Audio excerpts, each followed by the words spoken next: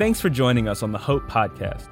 Hope Community Church exists to love people where they are and help them grow in their relationship with Jesus Christ. By pursuing this relationship together, we can change the world. We have multiple locations, including an online service found at gethope.tv. If you're not from the greater Raleigh-Durham area in North Carolina or near our Agape campus in Haiti, we'd love to still have you be a part of what Hope is up to through our online services. If you do live in our physical area, go to our website at gethope.net to check out where our campuses are located and our service times. Please like and share this with your friends or family. We are so glad you stopped by. Well, I was mowing my lawn a couple weeks ago. I was listening to a podcast, and Craig Groeschel made this statement. He said, "I don't know if you've noticed, but we live in a culture of perpetual offense." And I thought, man, that is such a true statement, right? Our culture is so quick to judge, so quick to criticize, so quick to condemn, right? We are ready to cancel anyone at a moment's notice. Do you remember the good old days when we only used to cancel like corrupt politicians and whiny athletes and celebrities or big business CEOs that were like ripping people off? But nowadays, right?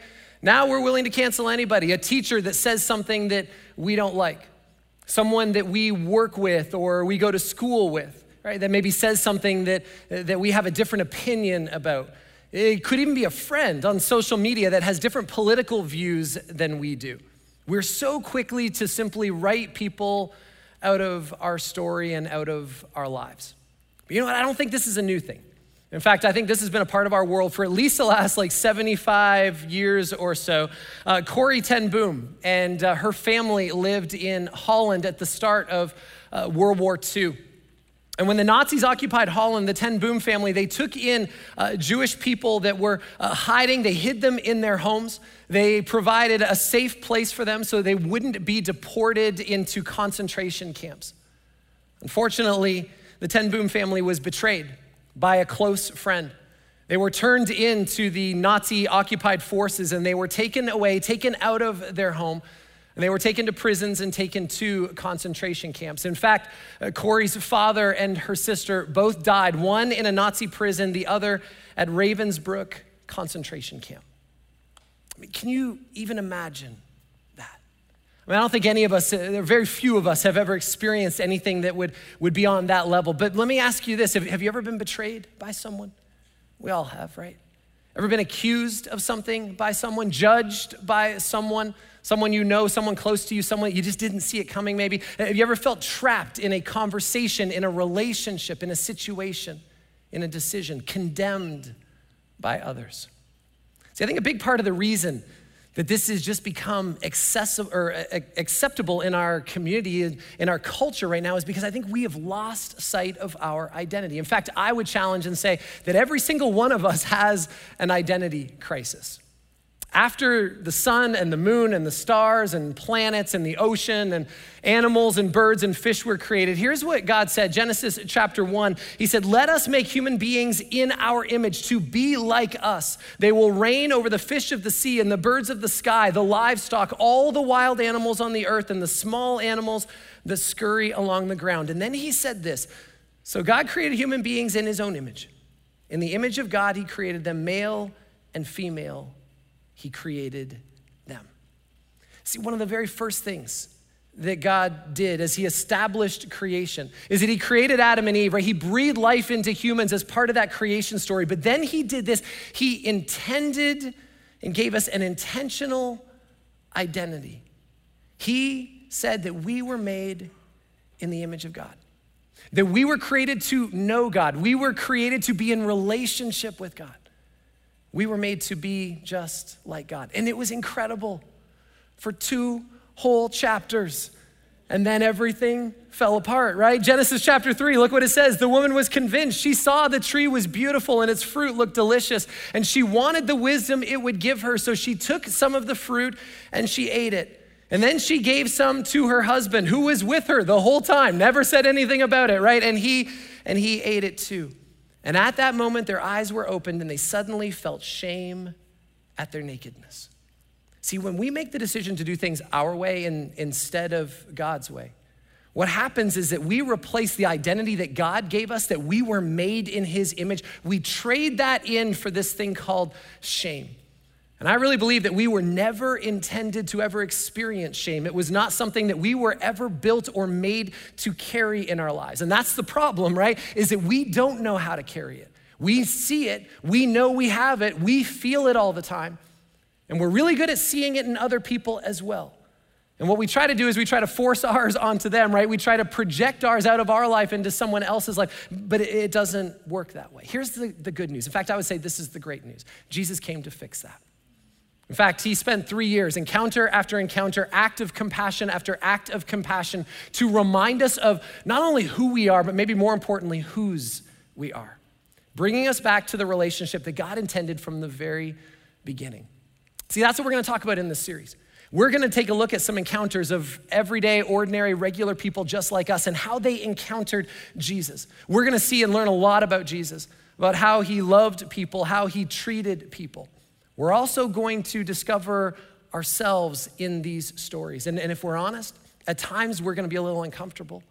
It's not always gonna be fun to see ourselves in these stories. But here's the amazing part. What we're also gonna see is that God reached down, that he took us by the hand, he picked us up, brushed us off, and gave us a new start, gave us a new life.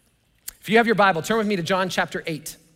That's where we're going to be today. You can also use our app as well. The notes are in there. You can download that. You can follow along and then send notes back to yourself. Let me set this up while you're turning to John chapter 8. Let me give you a little bit of background because we need to address something up front with this passage. If you have your Bible with you, you may have a little footnote there that says something along the lines of the oldest manuscripts didn't have this in their story, right? That it was added later. And some of you may be wondering, okay, well, what's up with that, right? Is this really something we should study, right? Is this something we should be concerned about? Why is this added later? And as some of you, maybe you're even a little bit farther out than just wondering. Maybe you would call yourself skeptical.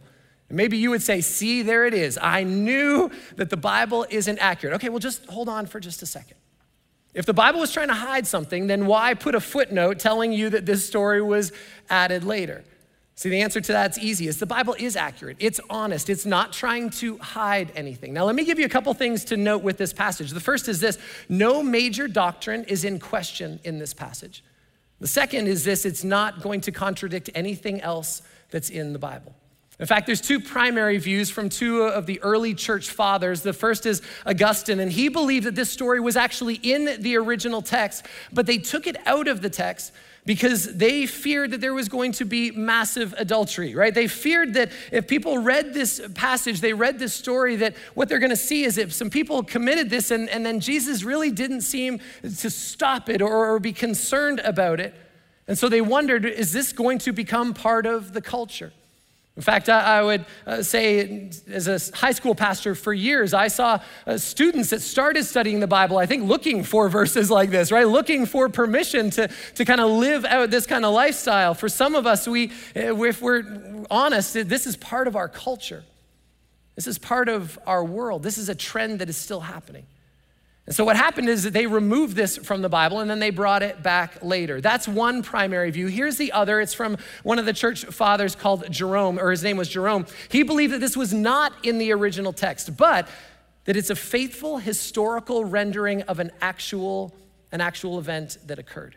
And so since it's not in the other Gospels, it's not in Matthew, Mark, or Luke, they added it to the book of John as an accurate historical record, okay? So no one's hiding anything here. We're not looking up some secret stories, right, that were added later. This is in the Bible. It should be in the Bible, and it's something that we can study and we can learn from as it's there. So here we go. John chapter 8, beginning at verse 1. Jesus returned to the Mount of Olives, but early the next morning, he was back again at the temple.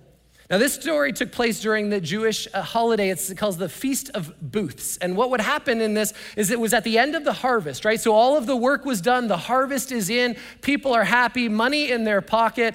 And so they would celebrate at this festival, this feast. They would go to the temple, everyone would, and they would live in these booths or these tents, right, as they remembered and celebrated their ancestors and their journey through the Exodus.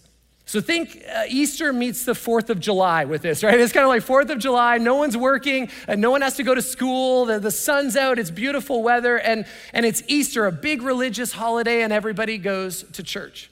And so they're all hanging out at the temple. Verse 2, a crowd soon gathered, and they sat down, and he sat down, being Jesus, and taught them. As he was speaking, the teachers of religious law and the Pharisees brought a woman who had been caught in the act of adultery, and they put her in front of the crowd.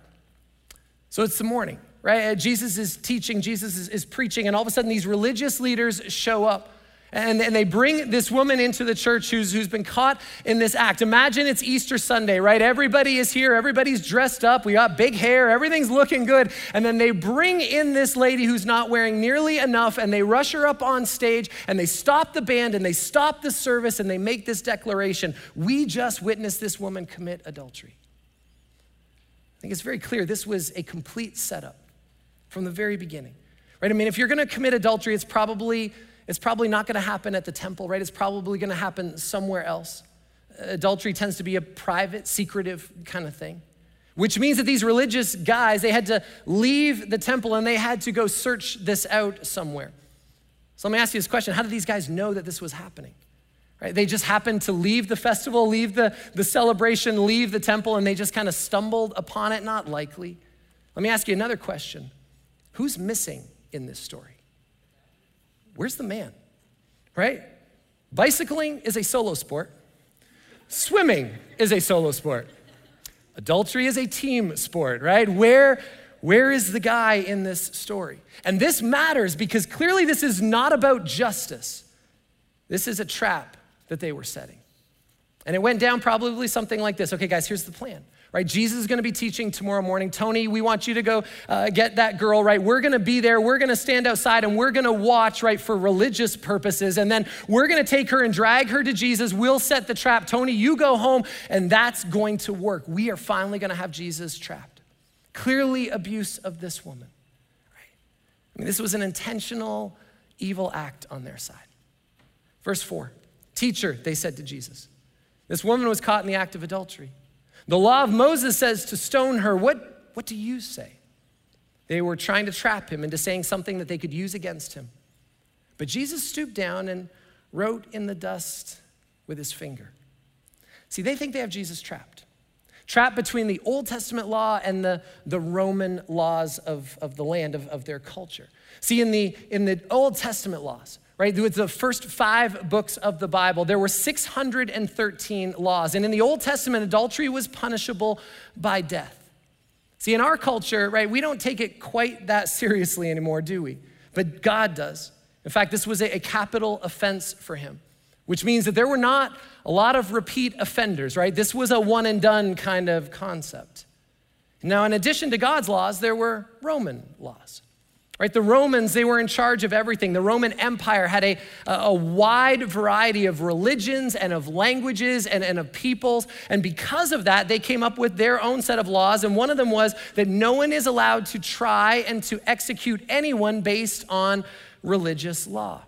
And so Jesus is trapped here, right? If Jesus says he chooses to execute this woman, right, he's violating the Roman laws, which means he would be arrested and he would be put in prison. But if Jesus chose not to execute her, he would be violating the Old Testament laws, at which point he would be discredited as a teacher and no one would follow him anymore. And so these religious leaders, they think they finally have Jesus trapped.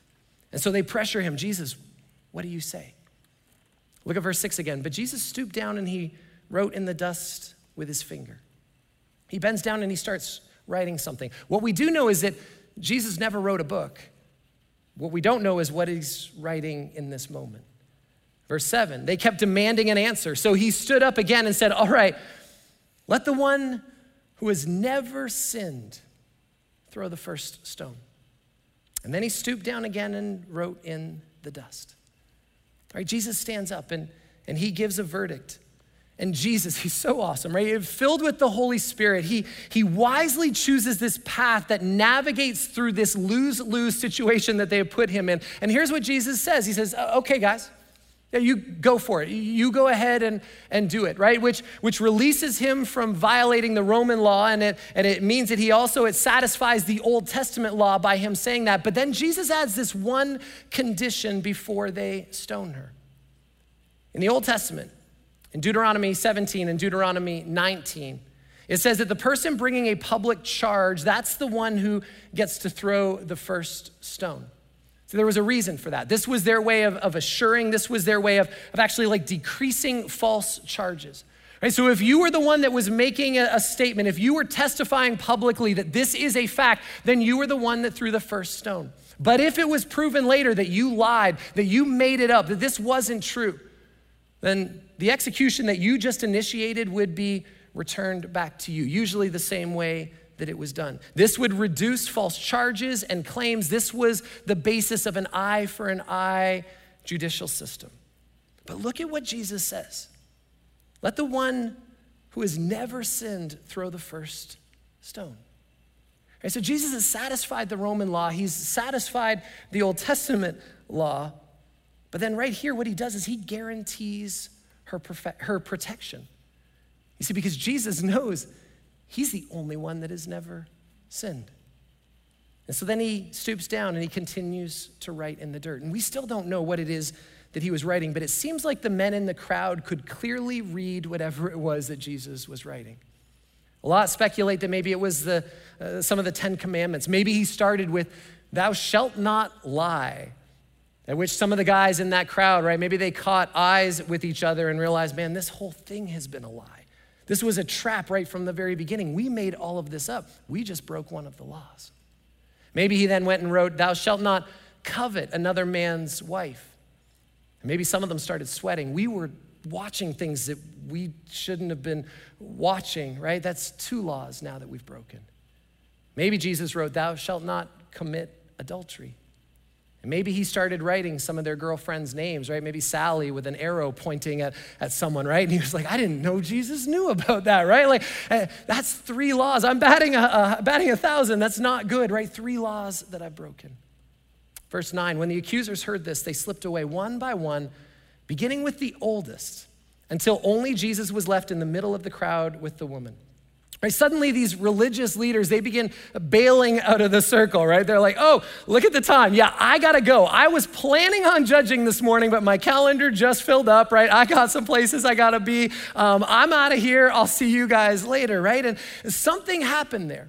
When they heard Jesus, they began to go away one at a time, beginning with the oldest, right? The old guys go first. Do you wanna know why? Here's why. Because the longer we live, the more we sin. Right? Am I wrong with that? And not only the longer we live, the more we sin, but the more aware of our sinfulness and our brokenness we become. And so the old guys are like, yeah, hey, good luck with that. I'm out of here. I'll see you guys at the office tomorrow, right? I'm leaving. And they start to bail one at a time. And Jesus was left alone with this woman who's been publicly shamed and abused and mistreated and used. And Jesus alone gets to decide her fate. Look at verse 10. Then Jesus stood up again and said to the woman, where are your accusers? Didn't even one of them condemn you? No, Lord, she said. And Jesus said, neither do I. Go and sin no more. Has no one condemned you? I love her response. No one. And look at that next word, right? That next word, she says, no one, Lord. This is the beginning of her salvation. This is the beginning of her brand new relationship with Jesus. This is the beginning of her new life. Because Lord is the shortest profession of faith that any one of us can make. Because what it means is that it's a declaration that Jesus is God, and it's a submission that I am putting my life under your leadership. And Jesus said, neither do I condemn you. Go, and from now on, sin no more, right? We just came out of a series where we talked about some of our values, and one of our values is that we live grace and truth. Neither do I condemn you, grace. Go and sin no more, truth. And that order is very significant, and it matters. Let me give you a few observations, a few lessons from this passage. Here's the first one. Put your rock down. See, to fully appreciate this story, I think we need to identify with the participants. So let me ask you, don't put your hands up with this, but just think about this. Are you like the woman? Are you guilty? Caught in something? Maybe it just happened. Maybe it was last weekend. Maybe it was 10 years ago. Something that it's known, you did it, you admitted it, right? It's out there. Maybe people are still bringing it up. Maybe people are still talking about it. Maybe you hadn't thought about it in a while. Whatever it is, but you would identify with the woman. You are guilty. It's known. It's out there. Okay, that's us. For some of us, maybe you would say you would identify with the man. You're guilty, whatever it is, but it seems like you got away with it. And no one else really knows, right? You got some secret stuff that's happening over here, some lies and some relationships over there. And you know you're guilty. The reason you know is because you're exhausted, because it's tiring trying to keep secrets secret and lies from being discovered. And you're guilty. It's just not public yet. It's just not out there. Maybe you would say you connect with the religious leaders, judging, finding fault, accusing, canceling people. Right? Very quick to overlook our own faults, our own failures, our own flaws, but really quick to find them in other people around us. Let me ask you a question. Who do you identify with in this story? Now, some of you are thinking, well, hold on, Donnie, what about Jesus? None of you are like Jesus, okay? Can I just say that? I know a lot of you. None of you are like Jesus, right? Like, that's the first rule in Bible translation. If you're reading the Bible and you're like, well, there I am being like Jesus again, two things, right? One, you're reading it wrong, and two, you're a liar, right? So stop doing that. You are never Jesus in any story ever, right? Bottom line, done. You get to be the woman, you get to be the man, you get to be the religious hypocrite, rock, paper, scissors, shoot, right? Like you choose which one you connect with. These religious leaders, they show up to judge this woman, really to judge Jesus. But what I love about this is that Jesus flips the script, right? He says, guys, let's start by taking a look at your own life, right? Let's start by judging yourselves, and they don't like that. And you know what? Neither do we. Because it's always easier to judge others than it is to evaluate our own hearts. Some of us are carrying around a backpack or a purse full of rocks, and they have someone's name on it. Because it's really convenient in your marriage, right? Every time we disagree, I just take out that rock and I throw it, and he goes down or she goes down. It's really convenient in your family. When I'm hurt, when things don't go my way, right? I just bring up that thing from your past and I throw that rock and down they go. It's really convenient with strangers. Every time they say something, every time they post something that we don't agree with, man, we'll throw that rock and down they go. Let me ask you a question. Are you carrying around a rock with somebody's name on it? Or maybe you just surf online throwing rocks at anyone and everyone that you disagree with. A few weeks ago, I had some rocks thrown at me online for something that I said or really actually didn't say. It's never fun, right? No one wins when we do that. It just leaves casualties everywhere. Jesus is very clear here. Everyone, put your rock down. Take care of your own sin and stop chucking rocks at other people. Here's the second thing. Eventually, it's going to be just you and Jesus standing together. At some point, every single one of us is going to be alone standing with Jesus. Now, right now, some of us may feel like, man, I don't know if I'm alone with Jesus right now, but I feel alone. I feel naked. I feel vulnerable. I've admitted, right, to something. I know that I'm guilty, but I feel like I'm regularly, continually being accused, being condemned by people. Maybe it's Satan. There's a spiritual part to this. Maybe it's a parent. Maybe it's a boss, a former friend, a stranger. No matter what I do, it just feels like there's a circle of accusers that have rocks in hand, and they're constantly reminding me, this is who you are. This is what you have done. Here's what I want you to know. Eventually, they're all going to walk away. And eventually, it's just going to be you and Jesus standing together, just like this woman in this story. This is so important. You have to pay attention to your relationship with Jesus. If you don't have one, or if you're not sure, don't leave this room. If you're watching online, put something in the chat right now. Click on that prayer box, right, and start a little window, a little conversation with somebody. You need to know Jesus as Lord. Here's a third thing. Jesus does not punish you because he was punished for you. See, this woman should have experienced the death penalty, but she does not. Why? Because Jesus died in her place. He took her sin, he took her punishment, he took her payment on himself. And you know what? He did that for you, and he did that for me as well. There's no one like Jesus. There's no one that loves, no one that seeks, no one that saves, no one that serves like Jesus does. And every single one of us has a choice. Will we accept that Jesus died for us, that he died in our place and took our punishment for us, took our punishment from us? See, Jesus does not punish because he was punished for you. Jesus does not condemn you because he was condemned for you. Last one, Jesus forgives sins. See, Jesus has done everything that you need to be forgiven. And you know what's amazing? That out of the grace that he shows to us, somehow, I don't get how this works, but he also gives us the power to forgive other people in our lives as well. So you don't work for your forgiveness, you work from your forgiveness. Jesus doesn't tell her, hey, here's the deal. You need to go. Get your act together, straighten up your life, get an accountability partner, get yourself a sober chip, right? And then you come back to me and I'll replace the guilty verdict with a forgiven verdict. That is never how Jesus works. Jesus always starts with, you are forgiven. Guys, when we get that, when we understand that, when we receive that, own that, embrace that, live under that, everything changes. The way that we think changes, the way that we behave, the way that we act changes, the way that we talk. Everything in our life changes as a result of that. Now, let me say something that might be a little firm for some of you, but I want to say this because I love you. I hope you know that. Some of you believe that Jesus forgives you, but you can't forgive yourself. I believe Jesus forgives me, but I know what I've done, and I just can't simply forgive myself. And you know what? It sounds very humble, but it's actually not. It's arrogant, it's pride-filled, and it's just completely wrong. Because what you're saying is that I know Jesus judged me, and then he declared me forgiven, but I know better than Jesus.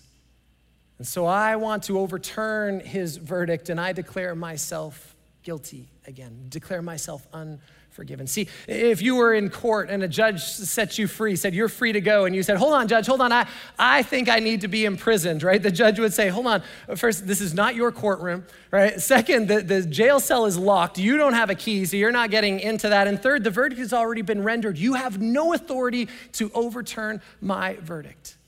And in the courtroom of God, if Jesus says you are forgiven, then you're forgiven. And it's completely done. Let me close with an excerpt from Corrie ten Boom's book, The Hiding Place. Fast forward to 1947, and Corrie ten Boom has been released from Ravensbrück concentration camp, and she went back to Germany to preach the forgiveness of God to the German people. And she tells this harrowing true story. It was at a church in Munich that I saw him, a balding, heavy-set man in a gray overcoat, a brown felt hat clutched between his hands. People were filing out of the basement where I had just spoken, moving along the rows of wooden chairs to the door at the rear. It was 1947, and I had come from Holland to defeated Germany with a message that God forgives. It was the truth they most needed to hear in that bitter, bombed-out land. And I gave them my favorite mental picture. When we confess our sins, I said, God cast them into the deepest ocean, gone forever. And then he puts up a sign that says, no fishing allowed. That's when I saw him, working his way forward against the others as they were leaving. One moment I saw that overcoat and a brown hat, the next moment a blue uniform and a visored cap with its skull and crossbones. It came back with a rush. The huge room with its harsh overhead lights, the pathetic pile of dresses and shoes in the center of the floor. The shame of walking naked past this leering man. I could see my sister's frail form ahead of me, ribs sharp beneath her parchment skin. Betsy, how thin you were. The place was Ravensbrück.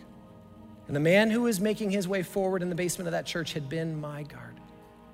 One of the most cruel guards. And he was in front of me, hand thrust out. A fine message, Fraulein. How good it is to know that, as you say, all our sins are cast at the bottom of the sea. And I, who had spoken so glibly of forgiveness, fumbled in my pocketbook rather than take that hand. He would not remember me, of course.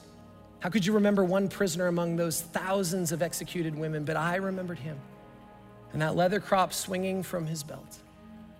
I was face to face with one of my captors and my blood froze. You mentioned Ravensbrück in your talk. I was a guard there. But since that time, I have become a Christian. I know that God has forgiven me for the cruel things I did there, but I would like to hear it from your lips as well, Fraulein. Again, the hand came out. Will you forgive me? And I stood there. I, whose sins again and again had been forgiven, but I could not forget Betsy had died in that place. Could he erase her slow, terrible death simply for the asking? Could not have been many seconds. He stood there with his hand out, but it seemed to me as hours as I wrestled with the most difficult thing I had ever had to do. I knew it not only as a command of God that I forgive, but also as a daily experience since the end of the war. Still, I stood there with the coldness clutching my heart. But forgiveness is not an emotion. I knew that. Forgiveness is an act of the will. And the will can function regardless of the temperature of the heart. Jesus, help me, I prayed. I can lift my hand, I can do that much, but you must supply the feeling. And so woodenly, mechanically, I stretched out my hand to the one stretched out to me. And as I did, an incredible thing took place. The current started in my shoulder, it raced down my arm and sprang into our joined hands, and then with this healing warmth seemed to flood my whole being, bringing tears to my eyes. I forgive you, brother, I cried with all of my heart. I forgive you. For a long moment, we grasped each other's hands, the former guard and the former prisoner. I had never known God's love so intensely as I did then. But even so, I realized that it was not my love. I had tried and did not have the power. It was the power of the Holy Spirit. See, Jesus has done everything.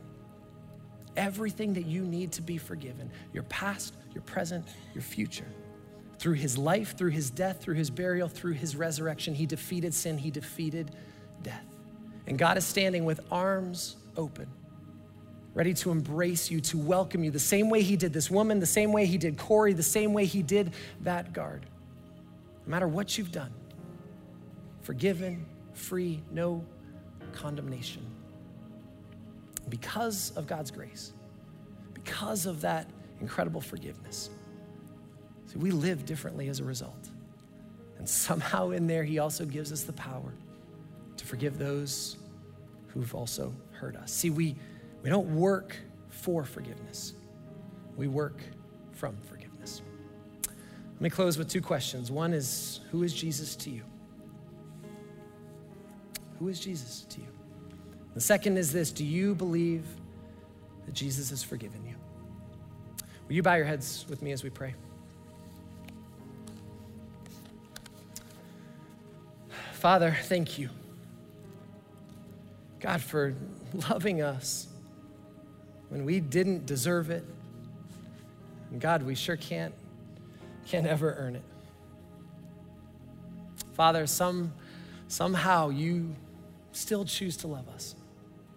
Despite the brokenness of our lives, the decisions that we make, the times that we run away from you, you have done everything, extended your hand, reached out to us. And through your son, Jesus, given us the opportunity to come back home, to be called sons and daughters, adopted into your family, to be reunited with you. Father, if there's someone here at one of our campuses this weekend, if there's someone watching online, maybe this just makes sense for the very first time, or maybe you're just in a place where you just desperately need God's love and forgiveness in your life. It's real easy. God's done everything for you. There's nothing you have to do. Simply in the quiet of your heart, would you just say this: Jesus, thank you for loving me. Thank you for dying for me. Jesus, thank you for forgiving me. I today call you Lord. I declare that, Jesus, you are God, and I surrender my life to you. God, thank you for your forgiveness, for your grace. God, would you give us the strength to put the rocks down? God, to look forward with confidence and peace to that day where we will stand alone with you. God, thank you that you don't punish us. Thank you for taking our punishment for us. And from that, God, forgiving us and setting us free. Jesus, we love you. We thank you. We pray this in your perfect, perfect name. Amen.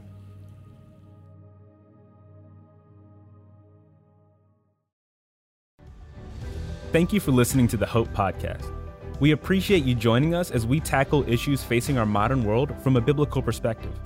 To make sure you don't miss a message, please take a moment and hit the subscribe button.